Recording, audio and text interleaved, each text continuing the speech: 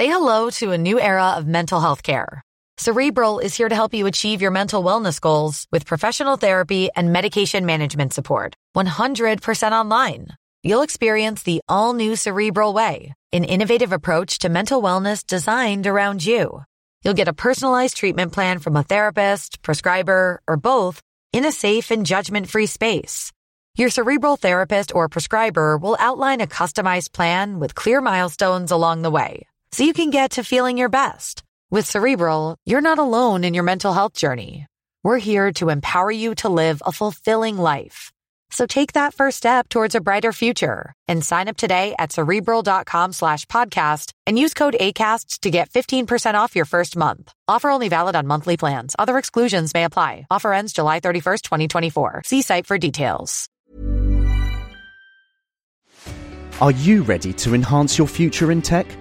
Then it's time to make your move to the UK, the nation that has more tech unicorns than France, Germany, and Sweden combined. The nation that was third in the world to have a $1 trillion tech sector valuation. The nation where great talent comes together. Visit gov.uk/great talent to see how you can work, live, and move to the UK. Coming up on DTNS, is AI company DeepMind actually profitable? We explain how Facebook's outage happened and what effect it had, and why Frances Haugen thinks transparency is the key to fixing Facebook. This is the Daily Tech News for Tuesday, October 5th, 2021 in Los Angeles. I'm Tom Merritt. I'm Roger Shang, the show's producer. Sarah Lane has the day off, but Nate Langson, Bloomberg tech editor and host of Text Message, is here. Welcome back, Nate. Hello, thank you for having me again. We were just talking a little bit about how we were personally impacted, not very much, by the Facebook outage yesterday, as well as fostering dogs. If you want that wider conversation, get our expanded show, Good Day Internet. Become a member at patreon.com/DTNS, where you can join our top patrons like Johnny Hernandez, High Tech Okie, and David Mosher. Let's start with a few tech things you should know. Google will make an announcement October 9th at 10 a.m. Pacific. In the invitation to the virtual event, Google cryptically wrote, Pixel Fall Launch. What could it mean? Further text associated with the invite may provide a clue. Google wrote, we're officially introducing you to Pixel 6 and Pixel 6 Pro.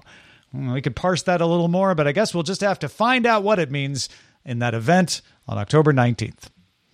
Google also added the Nest Cam Wired and Nest Cam with Floodlight to the Google Store. The $100 Nest Cam Wired, as the name implies, has no battery, needs to be wired in. It's meant for indoor use, comes in 4 colors, and one version has a wooden base that costs you a little extra, $120. The original black indoor Nest Cam still available for $130.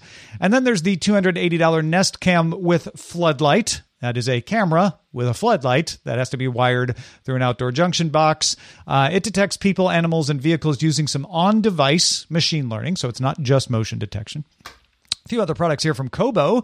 Kobo announced 2 new Bluetooth-enabled e-readers. The $260 8-inch Kobo Sage lets you take handwritten notes, but you'll have to get the separately sold Kobo Stylus to do that. That's $40. Notes can be converted to plain text, though, once you do. The $180 7-inch Libra 2 is the other product. It's IPX8 waterproof, meaning it can survive 2 meters of water for up to an hour. Both of these are available for pre-order now, shipping October 19th. A couple other quick hits here. Singapore's legislature approved a bill called the Foreign Interference (Countermeasures) Act, which gives the Home Affairs Ministry the ability to order companies to hand over user details, remove apps, and block content if they are deemed to be used by foreign actors to interfere in Singapore's affairs. The bill would also let the ministry designate politically significant persons, either actual people or entities, and order them to disclose or give up foreign funding. The bill must be signed by the president of Singapore before it becomes law. And Yubico launched the YubiKey Bio. It's the first of their keys to support passwordless login and biometric authentication. It also lets users use a PIN in case biometric authentication fails. If it's temperature is weird or there's moisture issues, your hands wet. The key does not require batteries, drivers, or custom software and works with Windows, Linux, and Mac OS. YubiKey Bio is now available in USB-A and USB-C versions. The A version is $80. The C version is $85. All right, Nate, are you ready for the explainer of the Facebook outage? Take it away. All of Facebook's services from WhatsApp to its building security system went down Monday, October 4th for 6 hours. You heard us talk about it briefly yesterday. Facebook VP of Infrastructure Santosh Janardhan posted twice with some good details about it, explaining it was a configuration change at the root of the problem and emphasized, despite your best imaginations, there was no malicious activity, no user data was compromised. This was a very bad and unfortunate mistake. Cloudflare, you may have read yesterday, posted a great explanation of what it looked like from the outside, and that's where you may have heard people talking about DNS and BGP as explanations for the outage. They contributed, but they're not the cause. DNS is often referred to as the phone book of the internet. So when you type in a domain name like Facebook.com, DNS is a system that tells your browser what server that domain points to, so you can go get the web pages. If you have only one web server, that's easy. The DNS looks up natesonlyserver.com, sees what IP address it is, points at that, tells the browser, gets the machine. However, if your network is larger, like an ISP or Facebook, you've got a more complex system. You've got multiple servers, and in these systems, the Border Gateway Protocol, or BGP, works. It's often compared to a postal system. So when your browser sends its request in for Facebook.com, BGP figures out just which server is best for the job. It advertises to the rest of the internet, here are the servers that are available. That way you get connected to a server that is near you for faster service. That's an oversimplification, but it's kind of right. In larger networks like ISPs, what Cloudflare noticed is that all of Facebook's BGP was withdrawn. BGP tells the internet where to find Facebook's DNS servers. That meant any request, once the BGP was withdrawn, for a Facebook domain, returned what's called serve fail. You often update BGP to, maybe you had to take a data center down for maintenance. You usually don't withdraw the entire thing. So serve fail tells other DNS tables around the world to start updating their files to show that any server associated doesn't exist. If you take away all of Facebook's BGP, that means all of Facebook.com no longer exists to the rest of the internet. That caused some automated systems to assume it was available for sale, which it was not. You can see that on the official ICANN record, but if you saw that, that's what caused that. Facebook says the problem was caused by the system that manages communication between its hundreds of data centers around the world. It's got fiber optic cables, it's got undersea cables, it's got high rises full of data centers, and it's got a system that manages communication between them. On Monday, engineers were doing routine maintenance. Often that means taking down a part of the system, so they did a routine command to assess global availability, just to make sure they had only taken down the right parts.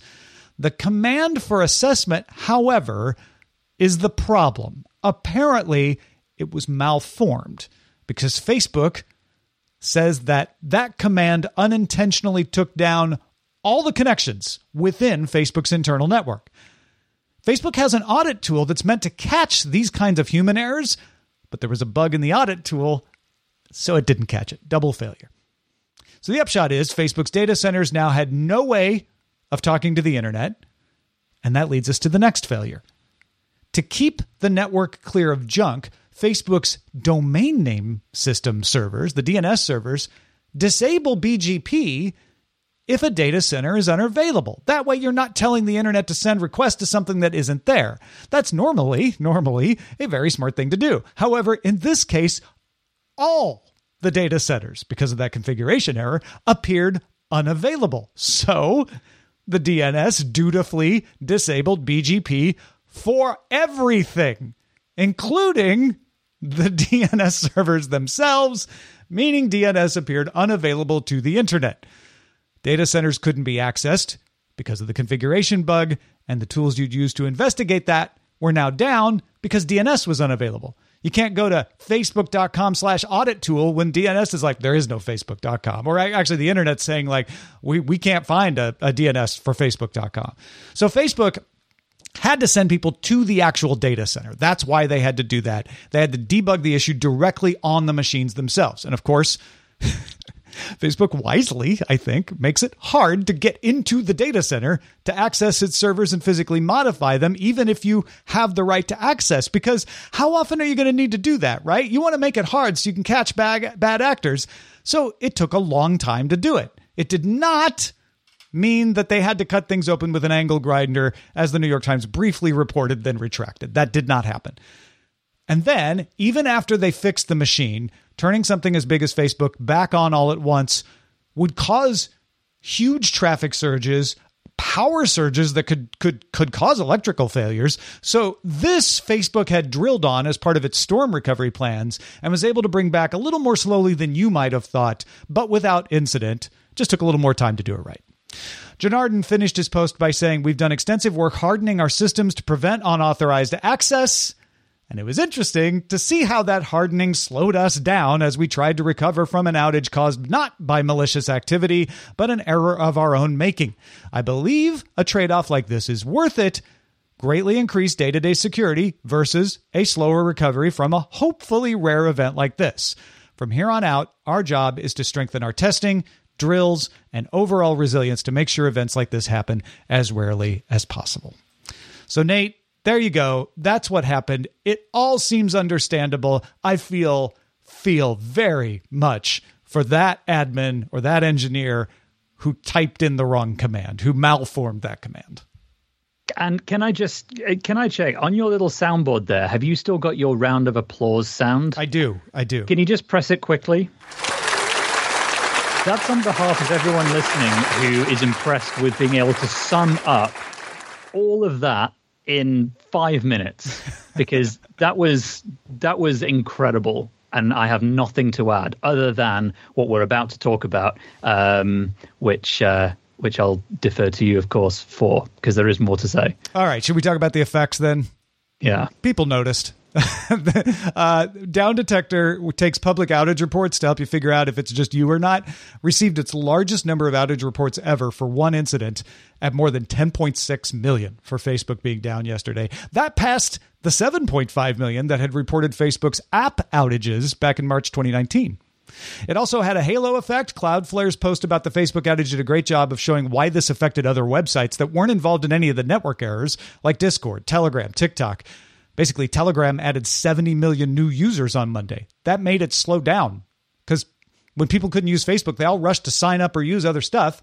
And Facebook gets a lot of use every day. So when you cut everyone off at once, that's a lot of people flooding into other systems. And it was costly. MarketWatch did a back-of-the-envelope calculation based on Facebook's 2020 revenue, estimating Facebook was losing $163,565 every minute yesterday. So total of more than 60 million. Now, granted, some of that can be made back up with make goods and nut stuff, but not all.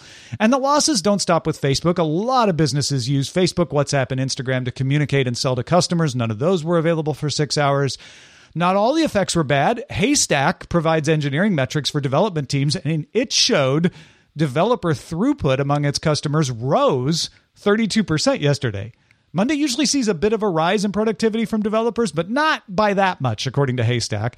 The analysis indicates lead time for pull requests increased the most. That implies, if you don't know what that means, that developers had extra time at the end of their day to close off a bunch of stuff, basically do housekeeping, stuff they usually wouldn't have time for, like when you clean your house because you're bored. So Haystack was quick to point out that devs could have just gone to other social networks to engage in the great internet pastime of making fun of Facebook being down, but they didn't. They used the extra time they had from Facebook being down to clean up some stuff.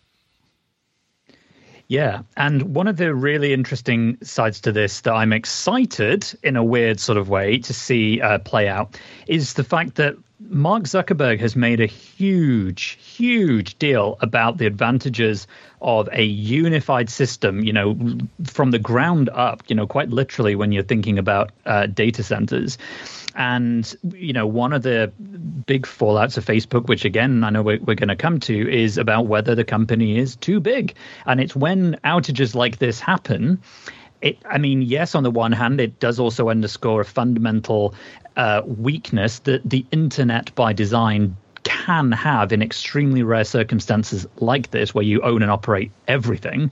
But I do also think that it's going to be used as a bit of an argument against the unified principles that Zuckerberg has for Facebook, even though on splitting the companies up on paper isn't necessarily going to change anything about this, but it will raise questions about just how joined up should these companies be when a failure like this can cost the communication potential of billions of people all at once. That's going to be really interesting to follow. Yeah. It's easy to armchair this and say, well, why didn't they have redundant systems? It's costly.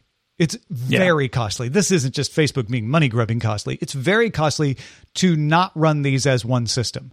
And the fact that BGP went away, and hopefully you have at least a somewhat of an understanding of what that means, is a once-in-a-lifetime event. You don't expect that to happen. And I think Santosh Janardan's post very, very carefully says we shouldn't overreact to the fact that this happened because it's still very unlikely to happen. So I don't think Facebook has to change a lot of things. It is, as you say, an indication of just how big Facebook is. And if it weren't all in the same network because of those cost efficiencies, if it were separate companies, at least Instagram and WhatsApp wouldn't have been affected, right? And WhatsApp being affected, a huge problem for businesses all around the world, huge problem for families communicating all around the world, which is why you see them driving into Telegram at 70 million. I do think, and I'm curious what you think about this, Nate, it will have caused a lot of people to try something else to get by for 6 hours yesterday. Yes. And some of those people, some percentage of those people will say, actually, this is better. I'm just going to keep doing that. We do see that from time to time. I know Signal said they had also had millions of new users sign up, and Signal and Telegram both benefited when WhatsApp announced the big privacy overhaul to its terms and conditions over the last year. But as we've seen before with both outages like this, with privacy scares, with things like Cambridge Analytica in Facebook's case again, those things don't long-term tend to be the things that dent either a share price or a user base. They always recover, and it is far broader issues that tend to take down the behemoths, and it's usually much more nuanced than one event like this. Yeah, if anything, what this is going to show people is, wow, I do have all my eggs in one basket. When Facebook went down, my entire business was unavailable. Maybe I should have a website. Maybe I should diversify. And I think, we could talk about whether Facebook should be legislated or antitrust applied. This could be just good in having people realize, oh, maybe I shouldn't be encouraging them to be a monolith myself. If you can take that action, or in some cases, people will realize, well, crap, I have no other option, which is bad too. Now, there are a lot of conspiracy theories out there that this was all done to take the heat off of Facebook, which doesn't make any sense to me because it just increases the heat on Facebook. But the other thing happening was CBS 60 Minutes publishing former Facebook data scientist Frances Haugen's complaints that were filed with the Securities and Exchange Commission. We mentioned yesterday that Haugen came forward as the whistleblower. 8 complaints were filed based on tens of thousands of internal documents copied by Haugen before she left Facebook in May. The allegations include Facebook and Instagram being aware the platforms were used to, quote, promote human trafficking and domestic servitude, and failing to deploy countermeasures to combat misinformation and violent extremism. Haugen testified before the U.S. Senate Commerce Committee today, opening by saying, Facebook products harm children, stoke division, and weaken our democracy. The summary of Haugen's testimony would be that she alleges Facebook knows the harm it does, which I think we all know that. We all know a lot of the harm we think Facebook does, and Facebook is aware of it too. But she says it intentionally does not take action to remedy these things for fear it would harm profits too much. This is similar to the conclusions from the Wall Street Journal reports from September that are based on leaked documents provided by Haugen. In the interview with 60 Minutes, Haugen said if the company made its algorithm safer, users would click on less ads and make less money over time for Facebook. Haugen also called several times for Facebook to open up its research and its procedures, saying, quote, "No one truly understands the destructive choices made by Facebook except Facebook. We can afford nothing less than full transparency." Of course, senators focused, as you might guess, on harm to children and whether Facebook intentionally markets to children. But this will not be the end. Senator Marsha Blackburn plans to hold more fact-finding hearings about Facebook over the next few months. Senator Ed Markey has brought back his Kids Act, which would put limits on apps developed for children. And of course, never get between Senator Josh Hawley and a microphone is what Justin Robert Young always says. Senator Hawley drew up a tort bill to make it easier to sue social media companies if you can prove they are harmful to children. How much momentum will this testimony bring? So far, everything that we've seen and everything being planned are subcommittees and smaller efforts. So the canary in the coal mine to keep your eye out for is a full U.S. Senate Commerce Committee probe. If that happens, things are leveling up. If committee chair Senator Maria Cantwell, remember that name, Senator Maria Cantwell, signs off on an investigation with subpoena power from the full committee, as I said, things have leveled up. If you don't hear that, just expect more of the same of what you've seen till now. Maybe a bill gets momentum, maybe not. Nate, what do you make of all of this testimony, all of this Sturm und Drang? Well, it reminds me a lot of what happened actually following Cambridge Analytica as regards, privacy, when the UK parliamentary committee here called the DCMS, which, long-time listeners will probably remember something about, made a real show of getting executives from companies and individuals who'd worked with Facebook, with Cambridge Analytica, and gave them a pretty hard grilling. It was the sessions that Mark Zuckerberg quite infamously never showed up to give evidence at. And the long-term fallout of that has just been this kind of deeply rooted distrust of companies like Facebook and other large tech companies, certainly Amazon and Apple and Google, Microsoft, all get fingers pointed at them from time to time, but particularly Facebook because of this kids angle. And over here, there's been a huge amount of attention being put on getting answers from the company about these sorts of topics, but they're sort of outside of our jurisdiction when it comes to, a fundamental overhaul of how the company is. Like, it's really hard for anyone other than the US to do this because they are an American company at heart. So for this attention to be being placed on it for these reasons, it echoes what I know a lot of lawmakers here in Britain, many other countries worldwide have kind of wanted to see. They're going to be watching this, and you can probably expect to see increased attention locally around the world as a direct result, following the footsteps. So it's going to be very interesting. Yeah, I believe Haugen wants to make things better, but when she says only Facebook understands how destructive Facebook is, I would tend to believe even Facebook doesn't really understand how destructive it is. There's a lot of, well, it makes sense that if Facebook has this many children, it would have these bad effects. That's not science, though. That's hypothesis, and these are reasonable hypotheses.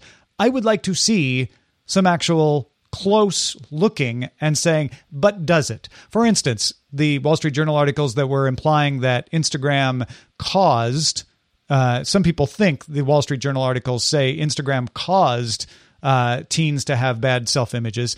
They didn't. What we got from that is Instagram aggravates bad self-image. If you have a bad self-image and you use Instagram, it's going to make it worse. To me, that's much more useful. I don't care to punish Instagram. What I care about is, if we know it aggravates, then that helps us tailor our advice to children. It helps us tailor therapy. It helps us tailor policy to be like, we shouldn't keep teens off Instagram. Most of them aren't harmed by it. We should be figuring out how to make sure that those who could be harmed will be off of it. That's just one example.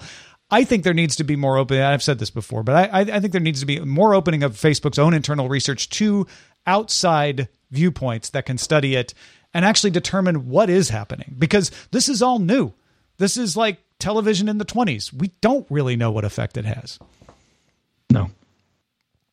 All right, folks, if you'd like a different perspective than mine or Nate's on Facebook and tech news in general, you're going to want to get the Tech John in your life. Rob Dunwood, Terrence Gaines, and Stephanie Humphrey host the Tech John, taking a second look at the week's tech headlines from an African-American perspective, because they're African-American, so they just talk about it from their own perspective. You can follow it over at thetechjohn.com. They're talking about Facebook in today's episode that came out. That's TECHJAWN, thetechjohn.com. Get it in your life. Say hello to a new era of mental health care. Cerebral is here to help you achieve your mental wellness goals with professional therapy and medication management support. 100% online. You'll experience the all-new Cerebral Way, an innovative approach to mental wellness designed around you. You'll get a personalized treatment plan from a therapist, prescriber, or both in a safe and judgment-free space. Your Cerebral therapist or prescriber will outline a customized plan with clear milestones along the way, so you can get to feeling your best. With Cerebral, you're not alone in your mental health journey. We're here to empower you to live a fulfilling life.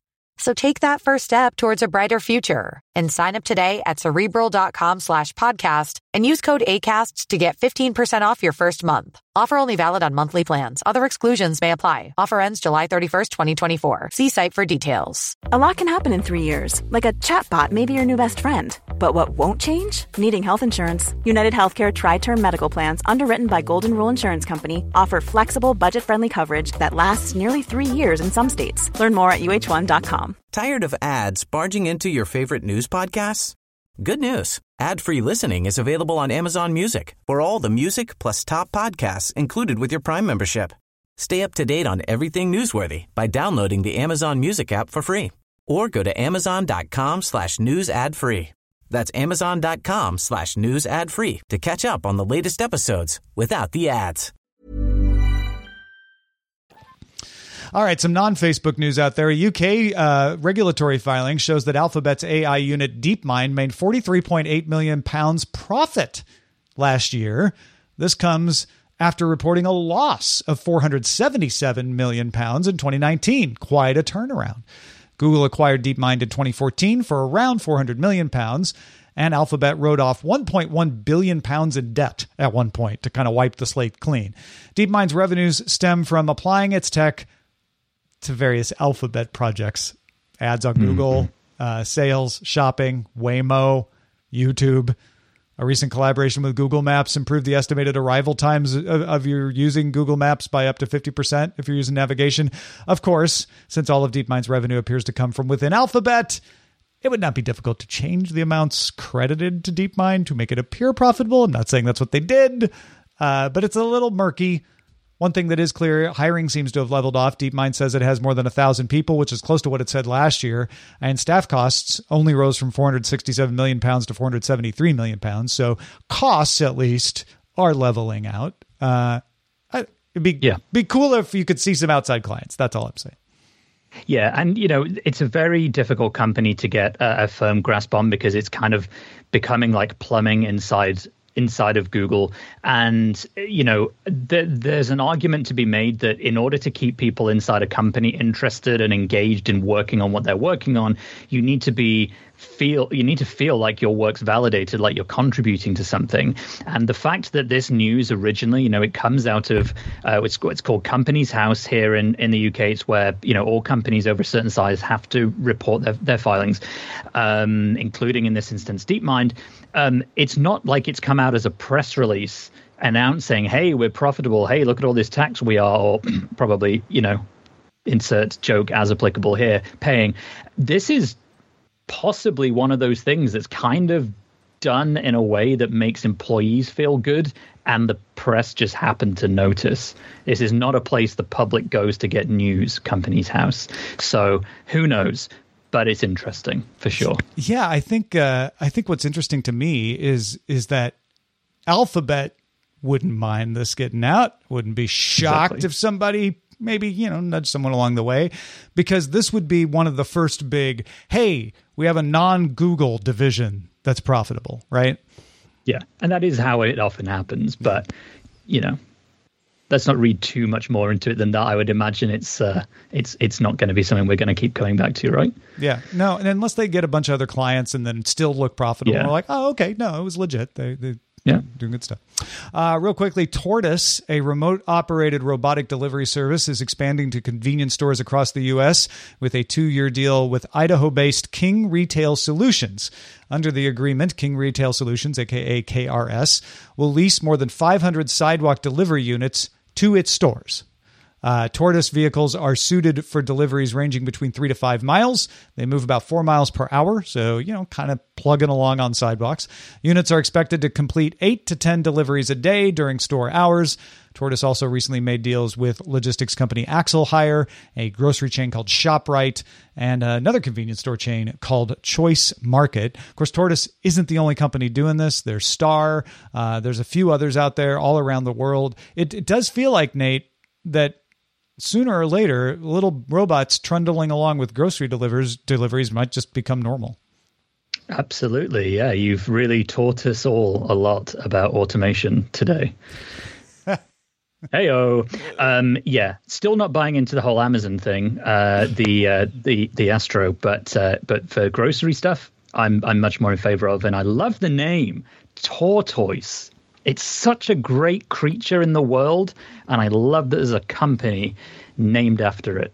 It's brilliant. And I think it's descriptive, right? Because it just kind of trundles along like a tortoise, but it's fast enough, 4 miles an hour over a couple of miles to get your groceries in a reasonable amount of time. And of course, even with lockdowns easing in certain places of the world, people have got, this is what we were talking about earlier. People had to do online delivery for some things for a while, and now they're used to it. Now they're like, even if I don't have to, kind of like it.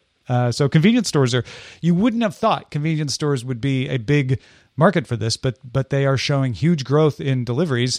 And these are remote operated. These are not autonomous, but even so, you can have a human do a lot more deliveries than you can if you're trying to pay them, 20 pounds an hour to go out and drive from one place to the other because you have the transit time back. Yeah, for sure. All right, folks, if you're a wine lover, but you're not sure the vintage or type of wine you like is available in the location you're traveling to, if you're doing any traveling, Chris Christensen has an app for you. This is Chris Christensen from Amateur Traveler with another Tech in Travel Minute. Last week, I recommended an app for beer lovers, but if you're a wine lover instead, I'm going to recommend the Vivino app. There's a number of different apps that help you keep track of what wines you like. It can be a little more tricky with wine because you might like that wine from that vineyard for 2016, but not for 2017. It's not always as simple as I like that wine or I don't. Vivino bills itself as the Shazam app for wine. You take a picture of the label and it can search it, or you can search by name, and if you don't have it in there, you can add the wine just in case it's missing. I do find that even if there are some wines from a winery that I'm at, they may not all be in the app. So I do find that I need to add some wines, but I live in a state with over 3,600 vineyards, so that's not too surprising. But check out Vivino. I'm Chris Christensen from Amateur Traveler. Thank you, Chris. Although it does strike me that calling it the Shazam of wines makes it sound like you're listening to the wine somehow. Oh, there will be sommeliers who do that. Yeah. You can guarantee it. Guarantee it. I hear notes of cherry. Yeah. Yeah. Folks, keep the emails coming. We love to hear from you. You got an opinion on all this stuff? Let us know what it is. Feedback@dailytechnewsshow.com. Thanks to our brand new bosses. Man, when you become a boss, if you're out there listening to the public feed, you not only get a bunch of perks, a lot of extra content to fill out your tech knowledge, you get an ad-free feed, but you also get thanked right here on the show. Our new bosses, Chandra Benak and Chad Johnson, just started backing us on Patreon, and this is why the applause is here, really, for Chandra and Chad. Thank you both. For backing us. You could be in their place tomorrow. Patreon.com/DTNS. Thank you, Nate Langston, for joining us. Remind people where they can go to find out what you're up to.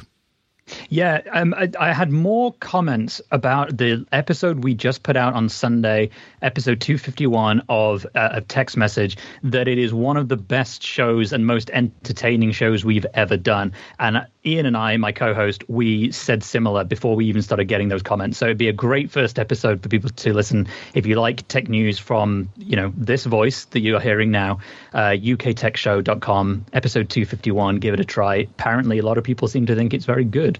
So hope you might agree. I enjoyed it quite a bit myself on Sunday. So go check it out, folks, uktechshow.com. We are live Monday through Friday, 4:30 p.m. Eastern, 20:30 UTC. Find out more at dailytechnewsshow.com/live. Back tomorrow with Scott Johnson. Talk to you then.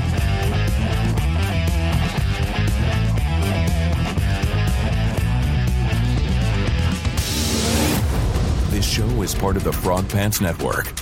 Get more at frogpants.com. Diamond Club hopes you have enjoyed this program. Tired of ads barging into your favorite news podcasts? Good news. Ad-free listening is available on Amazon Music for all the music plus top podcasts included with your Prime membership. Stay up to date on everything newsworthy by downloading the Amazon Music app for free or go to amazon.com/news ad free. That's amazon.com/news ad free to catch up on the latest episodes without the ads.